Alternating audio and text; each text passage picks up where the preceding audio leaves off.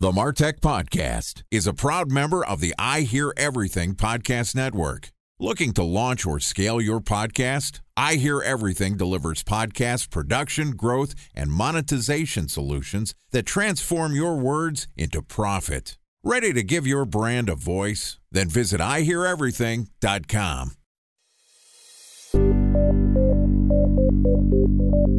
From advertising to software as a service to data. Across all of our programs and clients, we've seen a 55 to 65% open rate. Getting brands authentically integrated into content performs better than TV advertising. Typical lifespan of an article is about 24 to 36 hours. If we're reaching out to the right person with the right message and a clear call to action, then it's just a matter of timing. Welcome to the MarTech Podcast, an I Hear Everything production. In this podcast, you'll hear the stories of world-class marketers that use technology to drive business results and achieve career success. We'll unearth the real-world experiences of some of the brightest minds in the marketing and technology space so you can learn the tools, tips, and tricks they've learned along the way. Now here's the host of the MarTech Podcast, Benjamin Shapiro. Welcome to the MarTech Podcast. I'm your host, Benjamin Shapiro, and today we're going to talk a little bit about analytics and marketing mix. Joining us is Mark Stouse, who is the CEO of Proof Analytics, which is a marketing analytics platform that helps CMOs and CFOs bridge the ROI gap by providing cause and effect analytics that show marketing and sales true business impact and financial worth. So far this week, Mark and I have talked about marketing, innovation, and RevOps, and yesterday we talked about tying marketing to measurable results. Today we're going to wrap up the conversation talking about marketing mix modeling, MMM. All right, here's the last part of my conversation with Mark Stouse, the CEO of Proof Analytics. Mark, welcome back to the MarTech Podcast. Hey, thanks, man. Always good to have you back on the show. Excited to wrap up our conversation. All good things must come to an end, right? Well, we're not done yet. We still have some work to do here. So just for anybody that didn't listen to the podcast so far, we spent a lot of time talking about some of the changes in the marketing landscape and about how marketers can struggle to not only get access to data that is relevant in real time, but also how they're focusing on some of the wrong things, how they're not thinking about some of the broader business pictures. How big is their TAM? What percentage of it do they need to capture? And how much do they have? And often we get stuck in the marketing minutia of some of the KPIs that are down market and not necessarily really what we should be focused on. Today, we're going to talk a little bit about marketing mix modeling and some marketing attribution. So, Mark, let's just start off. Define marketing mix modeling for me. Marketing mix modeling is the application of multivariable regression analytics to help people understand all the factors that are swirling around in a given marketing situation and the relevant importance of different channels and their contribution to a particular outcome. It also includes not only just things that you're doing as a marketer or as a marketing team, but all the stuff that you, or at least a lot of the stuff that you don't control, right? Could be the macroeconomic picture, could be competitor action, could be all kinds of things, right? ESG data is actually really powerful data to use in a marketing mix model. ESG data. Environmental, social, and governance data. Got it. This has become a very hot area. And the main reason why it became hot was that investment banks started collecting this data on the Global 2000 and using it to model and help them understand where a given business was going, how sustainable it was going to be, how resistant to risk and change and all this kind of stuff. And they discovered that really good independently derived ESG data was highly instructive. And so that kind of started leaking out into investor relations, and then the marketers heard about it, and now it's real hot.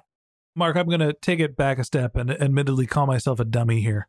I met my college girlfriend the night before my statistics final. I think it was Stats 101 or whatever it was. So maybe I missed this part of the course, or at least I didn't answer the question correctly.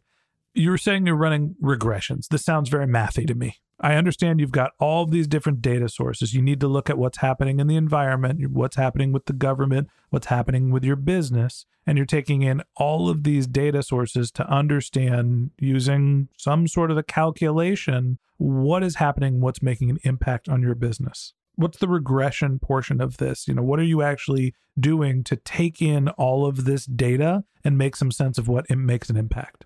So a regression model is the most common form of analytical math. It's what's used to examine the relationships on all kinds of stuff that undergirds the scientific method of inquiry, whether we're talking about climate change or epidemiology, so COVID, all kinds of stuff. This is the math. Most data scientists would say that regression solves about 80% of the world's questions. The issue is not really the math. The math is extremely known. It's extremely concrete.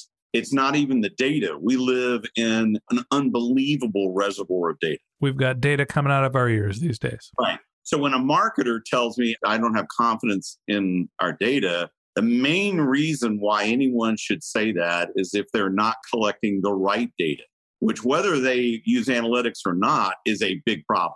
So I would say that the real issue here is, again, the context of the question that you're trying to answer. So let's use briefly the scientific method of inquiry. So you have a question as a scientist. You have a hypothesis about what the answer might be. If you're a marketer, that's probably what you are doing today to try and solve or answer that question. Mm-hmm. That is a hypothesis that needs to be tested. There's a model to do that. It's a known model. This isn't about doing something from scratch every time. And given the nature of the question that you're asking, the parameters based on what you know about this situation, the data sources that you're going to need are fairly self-evident. And they're also not necessarily exhaustive. We're not talking about 30 data sets. We're talking about way less than 10. Because most of the stuff, the actual contribution is extremely small. So what you see over and over again in regression analytics is there's like 5 things that really matter that you can make bets on for the future and essentially navigate your way down the route to value. Let's walk through a concrete real-world example. I work closely with a friend who runs a lead routing company. He's the CMO of a company that helps people figure out when somebody comes in, which salesperson they should give it to. And deal velocity is obviously an important variable. How do they figure out whether deal velocity is something that is the most important variable or whether it's a lead source that is the problem, why they're not able to convert their leads? The biggest things that govern deal velocity, those 2 items are not really on the list. It's about how does the customer feel about the vendor in 2 major areas, confidence and trust. Confidence is, I believe you can do what you say you can do. Your product is going to be great and you haven't overpromised. Trust is you're configuring this deal in a way that's de-risking my position as the customer a lot. And I really appreciate that. And I really understand that you're probably, even when our interests are not the same, you're going to treat me really well, care about me. Those 2 things are scored. There's a lot of confidence and trust data in the marketplace for pretty much anybody in the global 2000, maybe even more than that. The relationships that exist between those things, confidence and trust, and bigger and faster deals are extremely strong.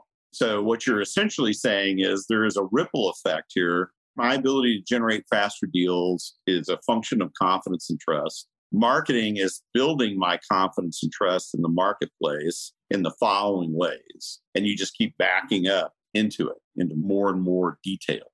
So once you isolate that confidence and trust are the biggest factors in driving deal size, what's the tip for marketers to try to influence those metrics?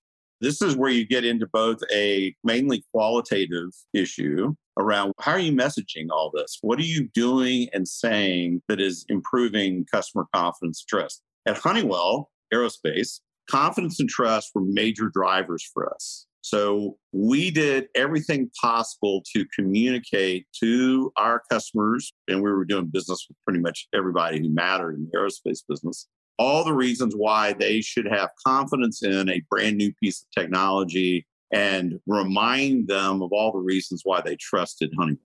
And when we started building campaigns around that and driving those messages considerably, we saw confidence and trust numbers go up quite a bit. And the relationship, not really correlation, but within a regression model, the relationship that those trust and confidence numbers had on bigger deals and faster time to close was huge. So much so that we actually got called out twice in earnings calls by the chairman of Honeywell for the contribution. So this is all real. It is non-trivial. You don't just do this in an afternoon. But if you want to succeed as a modern marketer today, given the complexity, you have to have a way of calibrating and knowing and changing, pivoting in the face of whatever you need to understand. This is the only way to do it. So, Mark, when you're thinking about applying this marketing mix modeling, right, there's marketers that are at the growth stage companies and the mid-market that are starting to think about, well, I can't evaluate all of this myself. What are the resources you go to try to figure out how to put these type of modeling together? Where do you look if you're interested in taking this approach to marketing? So historically, you have approached a consultancy that specializes in this kind of stuff. The problem has been that it has been extremely expensive, been very limited in its scalability. It's been very slow. And so you don't really get the results fast enough to do anything with them. So that you're always kind of still looking in the rearview mirror on this whole deal. And not many mid-market companies are going to spend $2.5–3 million on this. So today you would go to a company like Proof Analytics, where I'm the CEO, and you would say, hey, help me out here. And we'd hook you up with a license and we'd get you onboarded. And if you need some help in terms of putting it all together, we have partners that can do that very cost effectively. And for way less than a couple $100,000, you would have a turnkey operation that was giving you real-time analytical input. So you would become analytics-led, not data-driven. So everyone loves data-driven because it's alliterative and it rolls off the tongue.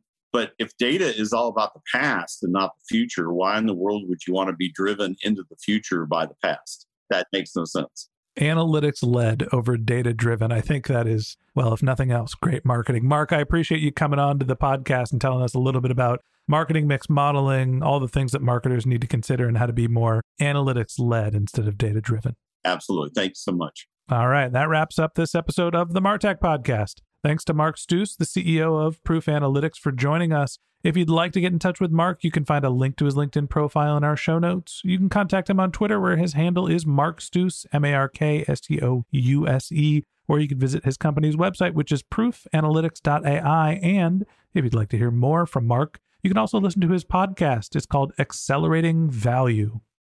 Just one more link in our show notes I'd like to tell you about. If you didn't have a chance to take notes while you were listening to this podcast, head over to martechpod.com, where we have summaries of all of our episodes and contact information for our guests. You can subscribe to our weekly newsletter, and you can even send us your topic suggestions or your marketing questions, which we'll answer live on our show. Of course, you can always reach out on social media. Our handle is MarTechPod, MarTechPod, on LinkedIn, Twitter, Instagram, and Facebook, or you can contact me directly. My handle is Ben J. Shap, BenJShap. And if you haven't subscribed yet and you want a daily stream of marketing and technology knowledge in your podcast feed, we're going to publish an episode every day this year. So hit the subscribe button in your podcast app, and we'll be back in your feed tomorrow morning. All right, that's it for today. But until next time, my advice is to just focus on keeping your customers happy.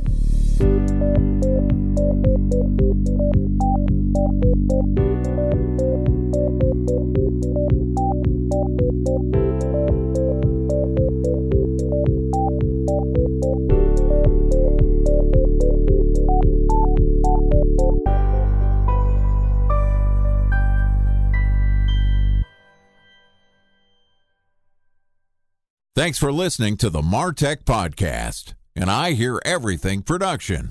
Looking to launch or scale a podcast like this one for your brand? Then visit iheareverything.com.